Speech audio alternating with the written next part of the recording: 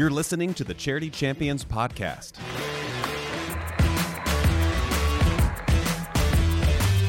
Each year, TFNB Your Bank for Life chooses 6 nonprofits from around Central Texas to recognize as Charity Champions. Tonight's Charity Champion is... Champions enjoy live on-field presentations at Baylor University home football and basketball games, online broadcast and print marketing exposure, and world-class leadership development through 360 Solutions, all at no cost to the nonprofit. In this podcast, we want to get to know our Charity Champions a little better. We're bringing those who help and those who have been helped into the studio to hear the stories behind the champions. On this episode, the Dr. Pepper Museum and Free Enterprise Institute. More than just a museum, President and CEO Chris Dyer explains how they're inspiring the next generation of entrepreneurs. Teaching people that if they have a unique idea, that's what they should follow. There's not a traditional path in life always. And now, let's meet our champion. How did you become the CEO and president of the Dr. Pepper Museum? Man, I have no idea. I went through the Baylor Museum Studies department. My master's is in museum studies, and I've had various, jobs throughout Texas in different museums, and it was just a natural kind of career path. And with Waco and the opportunity here, it's a booming community. It was just very attractive. Sometimes you think you're never going to come back home, and you do one day. So it was just a really good fit for my career at this point. So how far away did you go doing other jobs? Oh, I've been in Laredo. I've been in Austin. Austin feels very far away right now, but immediately from Bryan College Station. So just kind of all around the state. I've been in Georgetown, a lot of great communities. And so what initially drew you to want to be at the Dr. Pepper Museum? The scope. It's a really unique place. And the fact that we have the museum and the Free Enterprise Institute, it allows me to really focus on the entrepreneurship and the family business type side of things. And that was really exciting to me because we're more than just a museum. There's just a lot. I like to do a lot of different things, and this kind of checks all those boxes. That's perfect. And so for people who know, it's pretty obvious you are the Dr. Pepper Museum, but there's a lot more to it. So if you could kind of explain for people exactly the scope of your organization there. There's a lot. People know us, as you said, as we're the Dr. Pepper Museum downtown, just have experienced an amazing tourism boom, but we don't just wait for people to come to us. We do a lot of programming. Like I said, with the Free Enterprise pieces, we really focus on entrepreneurship and teaching people that if they have a unique idea, that's what they should follow. There's not a traditional path in life always. And there's just a lot of opportunity with creativity. And, also you can try things and fail. Mm-hmm. And that's just part of the process. And that's what entrepreneurs and what I really enjoy about business. And, on the museum side, we have this amazing collection and really one of the largest, if not the largest soft drink collection, memorabilia and historical items in the world. And not to mention 2 very historic buildings downtown. Including one that was damaged by the tornado back in the day, right? Absolutely. Yeah. Driving by, you can see it. Some call it a smile. I call it the scar. But, in 53, the tornado basically ripped the top off of the building. It got repaired really quickly because that's what Waco does. It's resilient and it gets back to business. That happened in a short amount of time. And so that's just something we're really proud of because it's just a true mark of history. It's part of our story of resilience and success. And I'm sure a lot of people maybe think that, they get all their funding from Dr. Pepper or whoever owns Dr. Pepper. So how does that relationship work? I have to say that Dr. Pepper has been very generous to us over the years, and they're very supportive. But, a big component of that is that we get to utilize the name. That's pretty significant. They're very supportive in that aspect, but we are a nonprofit organization. So we raise funds through private donations, memberships, grants, and things like that. And then also through our admissions and then our, things like our soda fountain sales and our gift shop and all that. So we're just like any other nonprofit. We need a wide variety of support to do what we do every day. Back in the 80s when we got started, Dr. Pepper donated the building and all of that great stuff. And they've done a lot. It's kind of a blessing and a curse, right? Because people look at us and say, oh, well, Dr. Pepper takes care of everything. And a lot of times we get compared to the World of Coke in Atlanta, which is a great space, but it's a corporate funded museum and very well funded, by the way. That's great. That works for their model. But we've always been a community organization and had a variety of support, and we don't expect Dr. Pepper to fund all of that, but they've been very generous with what they do. I mean, we have the name, and that's very important. So you touched on the history a little bit. What is the history of Dr. Pepper in Waco? I'm sure you've told this story a million times. Dr. Pepper was kind of one of those original entrepreneurship stories in downtown Waco. In the Old Corner Drugstore, if you're familiar where the tornado monument is downtown, that's where it all began. And Old Corner Drugstore is gone now, but that's where Dr. Alderton created this fantastic drink in 1885 through experimentation and trying out different flavors. And it's really about the consumer. That's what he was all about. He was trying to make a product that people would really enjoy. So from there, it just exploded. Moving on through as the drink caught on popularity, it was called Shoot Me a Waco at one time. It became Dr. Pepper. I don't know. Nobody really knows how it really got the name. Things ramped up and jumped to 1906. That's our museum and bottling building. What you see now, that's where production really took off in this building. So we're really proud of that. And then it went on to be a national then international phenomenon, and because people just love it. And it was all created right here in downtown Waco, which is pretty amazing. It's like Big Red that was established here in Waco in 1937 as well. Just that's pretty amazing that those two soft drinks were invented right here in Waco. I didn't know it was invented here too. That's pretty cool. Yeah, I mean, those are two of my favorites. And when you grow up in Waco, they have to be your favorite, but I can truly say that those are some of my first memories as a kid growing up with soft drinks, and we didn't get to have a lot of them.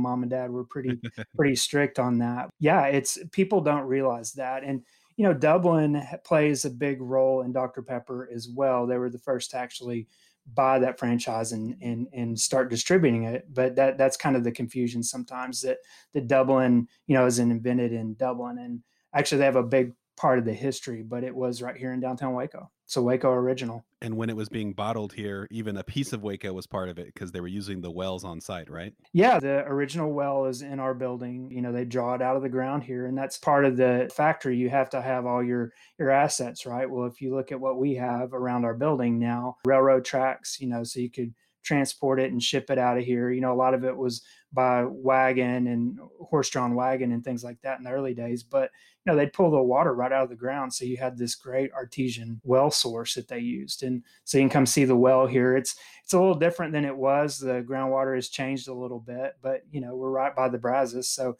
you could get to the water pretty easily. The 80s was when it started in Waco, the museum itself? In 1991, we officially opened on the anniversary of the tornado. So that would have been in May 11th, actually.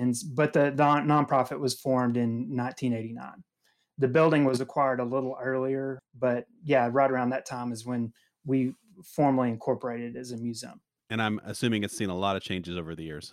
Yeah, I mean, it started out as the one building. We're in, if you've been to our facility, and I know you have, but for people that are listening, we've more than quadrupled our footprint over the years. We bought the building next door just because we were expanding so rapidly. But in the beginning, it was just only portions of the bottling building were actually open to the public because they were just doing great work to restore that building. Over time, you jump from 30,000 visitors to 65,000 visitors to, now 170,000 plus. And we've seen, 2.5 million people through our doors since we opened.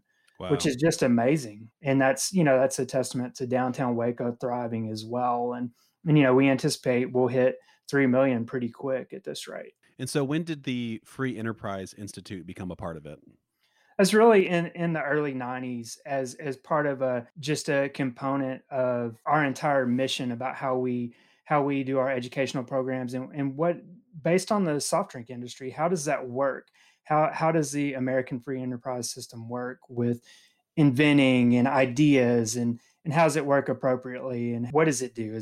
It's focused on the customer, and that's a lot of the direction we go with Dr. Pepper. We talk about how that product started, and our founder, Foots Clements, actually he's the ideal free enterprise story. He started in Alabama with a large family, not much money as a kid. He came from a pretty poor background, but he ended up through hard work and salesmanship from route driver to salesman to CEO of the company. We kind of show that that can happen for anybody, and with a good idea you can make things happen. And so he was instrumental in the formation of our organization and didn't ever want any credit, but his story was just a really good one that we could talk about. And today we really talk about the different entrepreneur stories and the different ideas, and how people of different backgrounds create these great ideas, and consumers buy them, and so it's a lot of fun. And you guys have different ways to make it practical for people who are coming through, right? Just from a very entry level, we do a lot of youth programming. And so of course, we use soft drinks as one of our models. We let kids create their own soft drinks. We let kids create their own marketing associated with it. We let kids figure out what price they want to set for it. And then they pitch it, they do a sales pitch. Then we get into the economics and we talk about financial literacy and how all that works. And so really gives a complete understanding of it. And we also, in our exhibits, we talk about other success stories. We have an exhibit right now about failures, because there are all these great products that just didn't make it. They were great ideas, but they didn't make it. So I think that's instrumental in soft drinks or whatever you're making. As they were trying to develop an iPhone, they didn't just automatically create the iPhone. There's a lot of trial and error. So that's what we're all about. Just opportunities come out of failures many times. I got to check out that exhibit with my daughter, and the one thing I remember very vividly from childhood was Crystal Pepsi. That did not go anywhere. Right. And sometimes if it ain't broke, don't fix it. It's just, or don't change it, and that's a lot of times, my favorite is probably New Coke. Yeah. That was a colossal failure. But, you had the thing that I really remember, and it was stunning to me, is Orbitz. Oh, yeah. I don't know the drink if people don't remember that, but it makes a heck of a exhibit piece. And a lot of people, remember that, like, oh man, and that was one of those failures. Or Hubba Bubba soda, bubblegum soda. Didn't work out so well, but there's a lot of fun things. But yeah, Crystal Pepsi is a prime example of that. And so that kind of leads me into, it's a museum. You have these interactive exhibits about free enterprise. How else do you keep things interesting and new so people visiting often are seeing different things? We have a lot of items. Probably a small percentage of our items are out because we collect. But the way we keep it fresh is, first and foremost, we switch exhibit items out frequently. But secondly, we've really moved more to an experience model. COVID has made that a challenge, but we're doing things where it's safe. But as hopefully things get better and better, we're doing things like we're exploring tasting rooms for different soft drinks that people haven't had, and we're doing Make a Soda, where the public can come in and make their own soda and bottle it and learn about it. Obviously our soda fountain is a unique experience because we're all about experience. We know that a lot of people that come here haven't ever been to a museum before. We're about education, but it is about entertainment as well. And we try to teach and learn as you come in here. And so it's about giving somebody something different all the time. As we're reaching out more to the city of Waco and the community in McLennan County, come back if you haven't been in a while, because there's going to be something new. And people are shocked when they get in because we have, probably 40,000 plus square feet of exhibit space. A lot of people haven't been in since the bottling building was opened back in the 90s. We have two great facilities.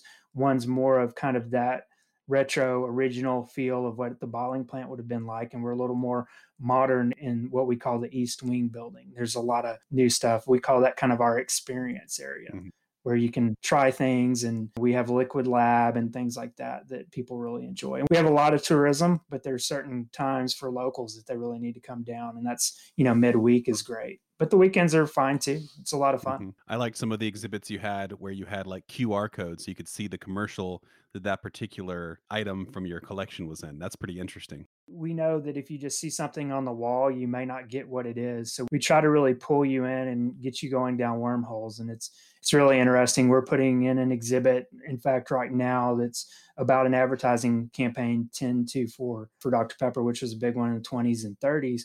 Well, if we just put up the artwork, people wouldn't really know what's going on. So we try to drive you to a QR code to really explore it a little bit. We know that people are going to interact with their phones.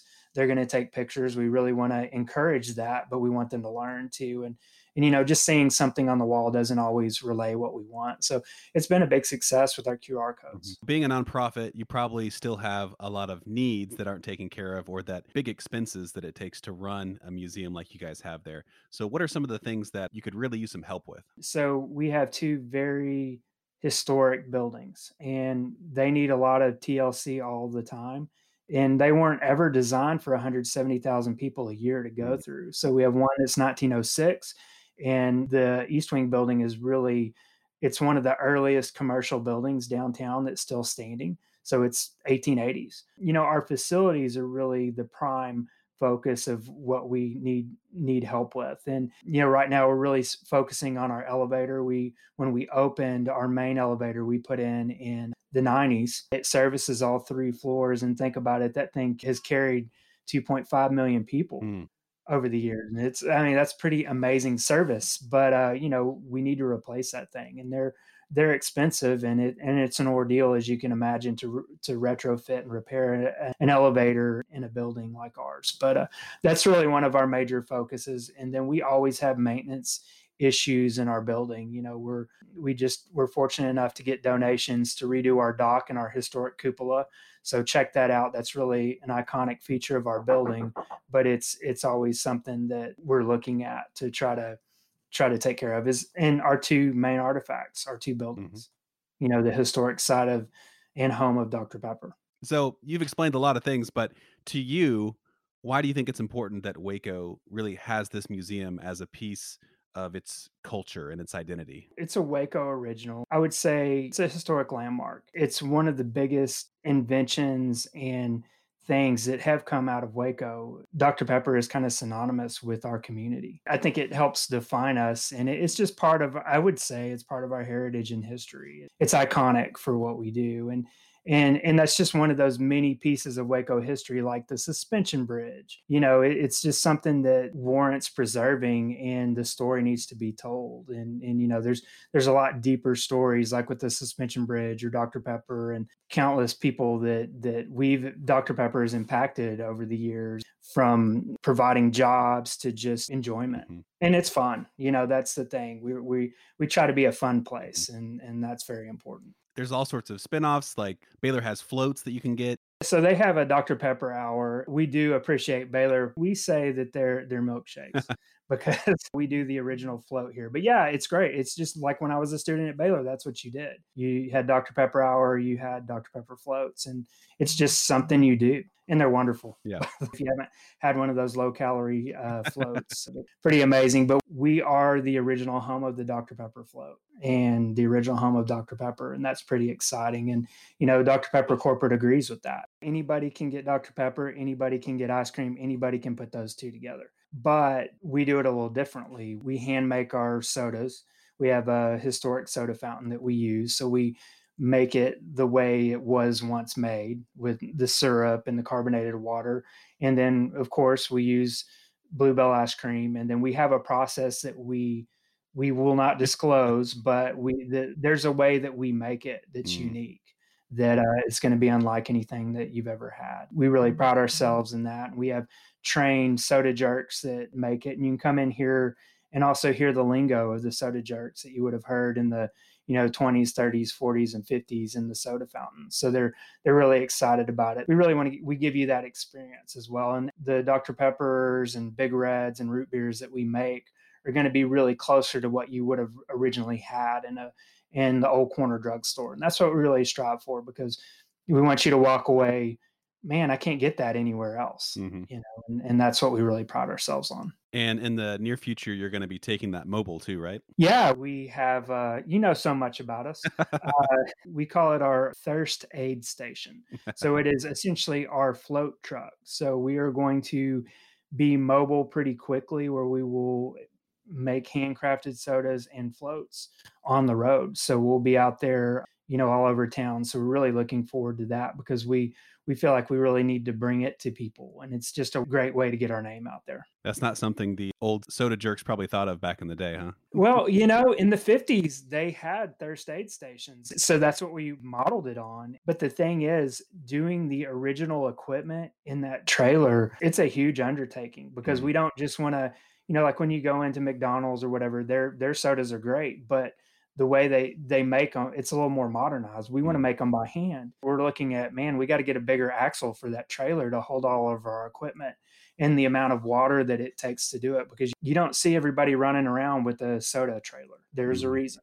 It's difficult. Well, the last thing I want to ask, you're in charge of this huge collection of Dr. Pepper memorabilia and history. Have you seen the original recipe anywhere? I should tell you yes, but that's a really interesting question. We do know that the actual written recipe does exist. It's with corporate. There's a couple people that know, obviously, and it's top secret information. But one of the Keurig Dr. Pepper beverage chemists actually serves on our board. So he doesn't know the recipe, but he makes all of their new drinks, like Dr. Pepper cream soda, dark berry. He actually makes those. So he's helping us make those in our soda fountain, where we'll be the only ones that offer that.